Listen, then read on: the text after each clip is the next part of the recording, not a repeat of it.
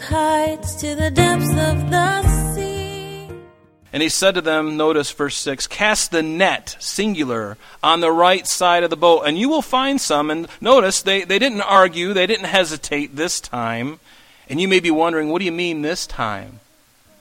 Well, we're going to get to that. They would make this huge catch of fish, but Jesus was ultimately going to make them fishers of men. All exclaiming, indescribable, uncontainable. You place the stars in the sky and you know them by name. You are amazing, God. All powerful. Welcome, everyone. You're listening to Truth in Christ Radio, a Bible teaching radio ministry of Calvary Chapel of Rochester with senior pastor and teacher Rob Kellogg.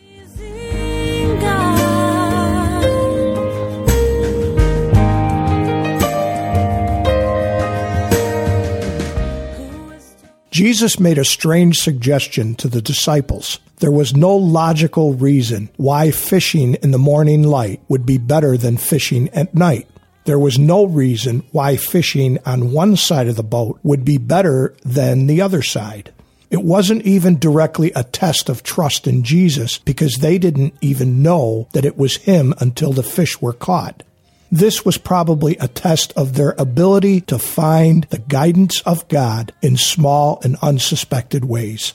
This account illustrates the principle that we should never be afraid to change our method as long as it is at the direction of Jesus.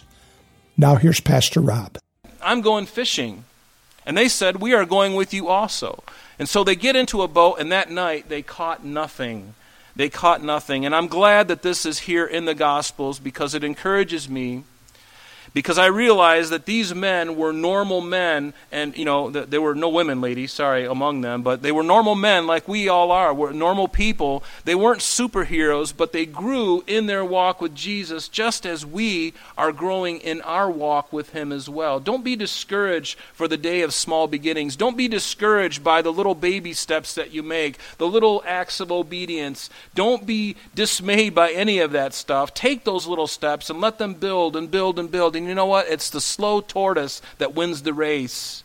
We don't have to be the guy on fire with our hair flying back like the Maxell commercial back in the 80s. No, we don't have to be that. We can just take it slow and steady and just allow the Lord to work in our lives. And that's really important because we live in a high-paced society. Just take your time and enjoy the sanctification. Because Christ is sanctifying you and I day by day. And so this encourages me because these guys were no different than us. And at this time, I believe that Peter was still wounded by what he had done. He had denied the Lord 3 times. He's only seen him a couple times now, and it's at least a week and a half, maybe 2 weeks by now. And he was overcome, I believe, with grief and likely ashamed of himself, especially because he boasted of his devotion to Christ. And then Jesus predicted that he would deny him, and Peter ultimately did deny him. In spite of his boasting and his self-confidence, and how humiliating that must have been for Peter. And so I believe that Peter was despondent. He didn't know what to do. He didn't know, Christ has been crucified, he's resurrected, he's shown himself a couple times now. But I don't know what to do. What am I going to do now? And so he's like, you know what? I'm just going to go. And I'm going to go fishing. And all the other disciples are like, hey, we'll follow you. Peter was the leader. He says, I got to go fishing. That's all I know how to do. And setbacks and discouragements are often enemies of faith. Don't let it be, but it can be. And we tend to get fatalistic. Do you tend to get fatalistic and tempted to throw in the towel when things aren't really going your way? And maybe you're getting setbacks. Maybe there's difficulties in your life. Maybe you're struggling with some area of sin and you're thinking, I'm never going to get a handle on this thing. Lord, I'm at the edge. I'm about ready to throw in the towel. I would encourage you not to throw in the towel. Because sometimes the Lord gets us right to the edge. And he does something really wonderful. And we're going to see that today as well. So I really appreciate the realness of this passage because without Jesus, they were aimless, they were confused, they were like a ship without a rudder, they were like a boat out in the ocean without an anchor. And have you ever felt worthless and useless and beyond repair? Have you felt that way? I have. Have you felt like giving up, feeling like the walls of your life are all crumbling down around you? And then you say, what's the use of me even continuing in this relationship with Jesus? Well, I've felt the same way. And I think it is to be human to feel that way. Unfortunately, that's just human. We all go through difficulties. We all go through problems, but we cannot give up.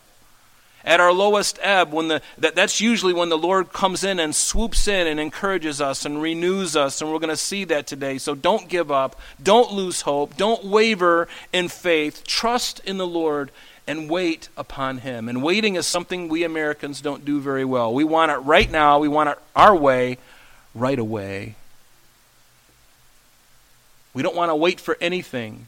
And yet, isn't it true that the greatest things in life that we've had to wait for, those are the greatest blessings? The things that really caused you to wait. Things that you've had to save for before you could actually take possession of. Things that took a long time. You've been praying for years and years and years, and you've been building up, and it's like, oh, Lord, what? And then finally, it comes through, and you're like, oh, my gosh. And then you're just excited. And God is excited too. He's like, you know what? I heard every single one of those prayers. And right now, I'm going to bring them to fruition. Right now, I'm going to do this thing in your life that you've always wanted, that you've desired, that I've desired. But I've had to bring you through some things. I've had to grow you in some ways, and there's no way around it. There's no Cliff's Notes to life. There's no way to circumvent things to get us to closer to Christ. I find that getting closer to Him, I find I usually have to be broken more, and that things in my life have to be falling apart. Because when things are going well, I don't seek Him as much. But when my life is in shambles, that's usually when I cry out to Him. Can anyone relate to that? We do. And the Lord knows this. And He's not even angry with you about it. He knows that's what you're made of. That's your old nature. And thank God, hopefully all of us have a new nature. The Spirit of God indwelling us. So don't give up. And I love what it says in Proverbs. It says, for a righteous man will fall 7 times and rise quickly, but the wicked shall fall by his calamity. And there's some other verses too that I love too. Psalm 37, though he fall, he shall not be utterly cast down, for the Lord upholds him with His hand. And as we read this restoration of Peter, think of this about yourself as well. Perhaps you're in a place of needing to be restored this morning, like Peter. In Micah 7:8, do not rejoice over me, my enemy. When I fall, I will arise. And when I sit in darkness, the Lord will be a light to me. And then the psalmist says, why are you cast down, O my soul? Have you been cast down? I have been, a lot. Over the last couple of years, my soul has been cast down to the ground so many times I can't even recall. But notice, why are you cast down, O my soul, and why are you disquieted within me? And here's the answer, hope in God, for I shall yet praise Him for the help of His countenance. Hallelujah. The help of His countenance. He wants to help you. God is a God of help. He's not an angry God. He wants to help and bless you. But notice at the end of verse 3 there, it says they went out and they immediately caught nothing. And I don't think this was any coincidence, because Peter and the others were at a place, again, of not knowing what to do, so they just did what they had done before Jesus called them. And in times of confusion, heartache, and disappointment, that's usually what we grasp for. We find familiarity and comfort in something that we've done before. And unfortunately, that is very natural. But the Lord is going to be doing something in their lives here shortly, as they are out on the Sea of Galilee fishing all night. And finally, they catch nothing until the early morning, when they're probably spent, when they've probably exhausted all of their energies. And now Jesus on the shore says, hey, you guys catch anything? And they don't know who it is. They're like, who are you? No, we didn't catch anything. Why don't you cast the net over on the other side? Notice I made sure to pronounce net, singular. Cast the net on the other side of the boat. And so they do. And we'll look at that shortly. But notice, But when the morning had now come, Jesus stood on the shore. The disciples didn't know that it was him. Again, another instance of Jesus' resurrection body being somewhat different from his natural body. And I'm looking forward to getting a new body. Are you looking forward to getting a new body? I'm wondering if there's an app, where we could like heaven.com or something like that. We can go and we can design our own body, and then we can click submit, and the Lord would, we'll get our order when he shows up. I want to be like in my late 20s. I want to have a nice, I used to have blonde hair when I was younger, and long flowing golden locks, and muscular and all that stuff. Can speak several languages. The Lord's probably going to make me a donkey. He's probably going to resurrect me, and I'm going to be, hauling somebody's, goods, But notice Jesus said to them, "Children, have you any food?" And they said no. And of course, Jesus knew the answer. He doesn't ask questions to gain information. He already knows these things. Just like in Genesis chapter 3, when God saw, Adam, and he says, "Adam, where are you?" Do you think God knew where Adam was? I think he did. But Adam didn't know where he was. Even though he knew where he was, but he really didn't know where he was. And God says, "Adam, where are you?" God already knew the answer, but he's waiting. He's drawing us out. And that's one of the great things about God. And if you're an interrogator for a police department like Tom Vasile, that's what they do. They draw information out of you. Tom, if you're watching today, hallelujah, he's homesick, but they draw information out of you, and that's what they do. And that's what God does. He wants to hear what's in your heart. He already knows it, but he wants to see if you're willing to spill the beans. I would encourage you to spill the beans no matter how ugly they are. God has big shoulders. He can take whatever you've got to bring to him, even if it's ugly and nasty. To me, that's the freedom about, prayer. And my own personal prayer. I can bring all my dirty laundry to the Lord, and he's not ashamed of me telling him the deepest, darkest, wickedest things of my heart, and I confess them to him. He's not like up there going, "Oh, I can't believe it. I thought you were really something, Rob. I guess I'm just going to have to find somebody else." No, he's like, "Oh, I already knew about that. I'm waiting for you to come to understand it, but I already knew about this. And by the way, I knew all of that stuff when I chose you in the beginning. Before you were formed in the womb, Robert, I knew you. And before he formed you in the womb, he knew you." I love, all these abortion debates right now, and they say, this one thing in California, I can't believe it. 38 days after the baby's born, they can kill the child. I mean, I'll stop there, but let me just say this. I would like to back it all the way up and say, you know what? It's even better than conception. Certainly we begin at conception, but I would argue, based on Jeremiah chapter 1, I think it's verse 3 or 5, where he says, "Before I formed you in the womb, I knew you." We have no business messing with that stuff.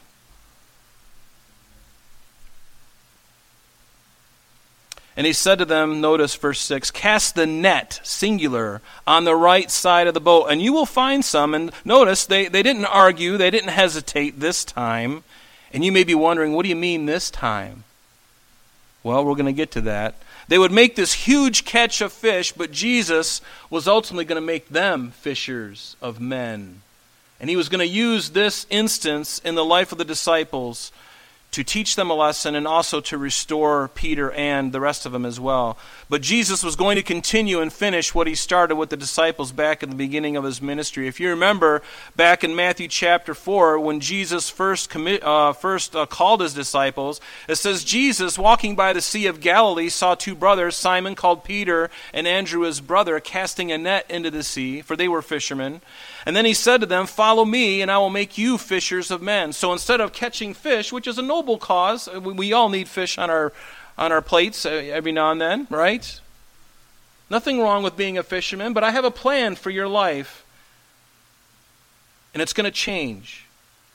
Instead of catching these fish here in the Sea of Galilee, I'm going to make you fishers of men. I'm going to make you fishers of men. And you know what? There's no greater joy than bringing a person to Jesus, or being a part of bringing a person to Jesus. There is no greater joy than having your sins forgiven by God. I remember the day when I was laden in my sin, so much sin in my life, and having been forgiven, I remember the weight off my shoulders. I literally felt like I could breathe again because I had been mounting up so much stuff on myself, all of my sin, and then to confess it all to God and give it up to Him. In a moment of severe honesty, in tears, saying, Lord, forgive me, and to have that weight lifted. Is there anything greater than that? Is there anything greater than being indwelt by the Holy Spirit of God? The very God, the Godhead indwelling you, not making you a God, but giving you a new nature, the Spirit of God suppressing that old nature, and now the big man on the block, the ruler of your heart and life. I remember that very clearly. Is there any greater joy than not only having a hope, not only for this life, but also the resurrection to come? We've got the greatest hope. And then knowing that we will be in the physical presence of Almighty God for eternity. Is there anything greater than that? Seriously, and is there anything greater than bringing someone to Christ that they might experience the very same thing? And see, church, this is what we need to get back to doing. We need to get back to doing that, because are we actively sharing the truth of the gospel with people around us? With our family members, with our co-workers, with acquaintances? Are we still doing that? Are we still willing to do that? Or are we happy and content just to come to church and be in our holy huddle? We have to get out of this building. We have to get out of our comfort zones. We need to be about the Lord's business again. That's what we need to do. Be willing to share wherever you go. And yes, let it challenge you. Don't be afraid. You've got the best news and the greatest message the world has ever heard. And guess what? You've got the authority of God on your side and the Holy Spirit in you to aid you and to give you boldness. So let's get at it again. Let's get at it again. We've been hiding in our COVID shelters way too long. It's time to brush off the hurt and the discouragement and begin opening our hearts and our mouths again with the gospel and the truth of God's word. And you know what? The time of COVID appealed to our lower nature. You know why? Because we didn't visit with anybody, we didn't talk with many, and certainly we didn't do it in person. And anybody outside of our family, we didn't do it. And we got used to it. But like a caterpillar going through its next metamorphosis, we need to come out. We need to break out of that cocoon. And our wings need to come out. We need to fly away. We need to begin sharing the truth with people again. We need to do it, folks. In Romans, Paul says this. He says, How then shall they call on him in whom they have not believed? And how shall they believe in him of whom they have never heard? And how shall they hear without a preacher? And how shall they preach unless they are sent? As it is written, how beautiful are the feet of those who preach the gospel of peace, who bring glad tidings of good things. And what did Jesus tell us? Chronologically, after the events that we're looking at today in John chapter 21, immediately following was the Great Commission. And Jesus tells us in Matthew 28, beginning in verse 16, it says, Then the 11 disciples, they went away into Galilee. And they're certainly there because they were in the boat, and soon we'll be reading that. But the 11 disciples went away into Galilee, in which a mountain to Jesus had appointed for him. And when they saw him, they worshipped him, but some doubted. And Jesus came and spoke to them, saying, Notice, all authority has been given me in heaven and on earth. And here is the Great Commission. Go, therefore, and make disciples of all nations. Go to all nations and make disciples, baptizing them in the name of the Father and of the Son and of the Holy Spirit, teaching them to observe all things that I have commanded you. And lo, I am with you always, even to the end of the age. That's what we are supposed to be doing. That commission to the disciples was no different than our commission today. The marching orders haven't changed. And folks, we need to get about that again. We need to get out of our comfort zones and being more vocal about our faith. What are you afraid of? Are you afraid of man? You know what? Who are we going to stand before in all of eternity? Don't be afraid of any man, no matter what they look like, or woman, no matter their personality. Just pray that God will give you a heart and the courage to open your mouth when he wants you to open your mouth. Sometimes we should be silent.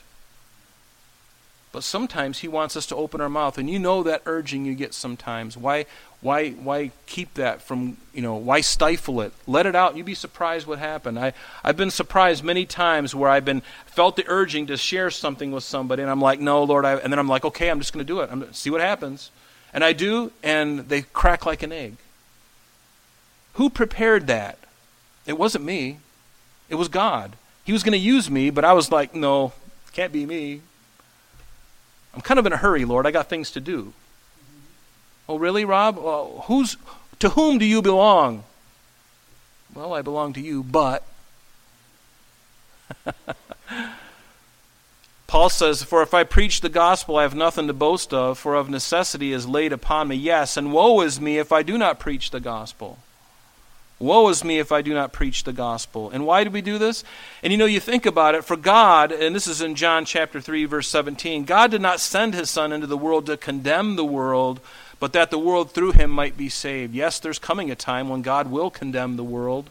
We know that day is coming, but when he came the first time, as a baby through the Virgin Mary, he came with a specific purpose to die on that cross for you and I, for the sin of the whole entire planet. Anybody who's ever lived or will live, he paid the price once and for all. That was his purpose, that was his mission. He came to restore a bride for his Father. That's what he came for. And notice in verse 6 that Jesus says, cast the net on the right side of the boat. You might want to underline the word net because I want to share something with you that's really interesting. I believe that Jesus said net very specifically to remind Peter and the disciples about something that happened in the past. And a kind of a tongue-in-cheek statement. So what was this event? Turn with me to Luke chapter 5. Turn with me to Luke chapter 5. You're going to see something here that's very interesting. And remember what Jesus just said to them. He says, cast out the net. And I believe it was tongue-in-cheek. And I also believe that was an indicator for the disciples to know who it was that was speaking on the shore that they couldn't see. Because guess what? He was 300 feet from shore when he said this. A football field, 100 yards. Think of that. Can you see somebody on the goal, from one goal to the other, clearly? And he says, throw the net on the other side of the boat. And I bet one of them is going, oh boy, I remember this. Because early in Jesus' ministry, and Luke chapter 5 encapsulates it. It says, so it was, and this is a separate instance, okay? This is not the same thing. So it was, as the multitude pressed about him to hear the word of God, that he stood by the lake of Gennesaret. And he saw two boats standing by the lake, but the fishermen had gone from them and were washing their nets. And then he got into one of the boats, which was Simon's, and he asked him to put out the boat from the land a little bit. And he sat down and he taught the multitudes from the boat, which is a great thing to do, honestly, because when you're out in the water, when you're out on the Galilee, and I know this firsthand, you can be out there and you can hear people talking on the shore. It's like a natural amphitheater because there's mountains all around. It's like the sound. You could be several feet away and hear exactly what they're saying. And so Jesus did this, obviously, because he knew he had command over nature. He knew what he was doing. He could have stayed on the shore, but he's like, you know what? There's a lot of people here. I'm going to back out into the water, and I've got my own natural amplifier here, so I'm going to use it.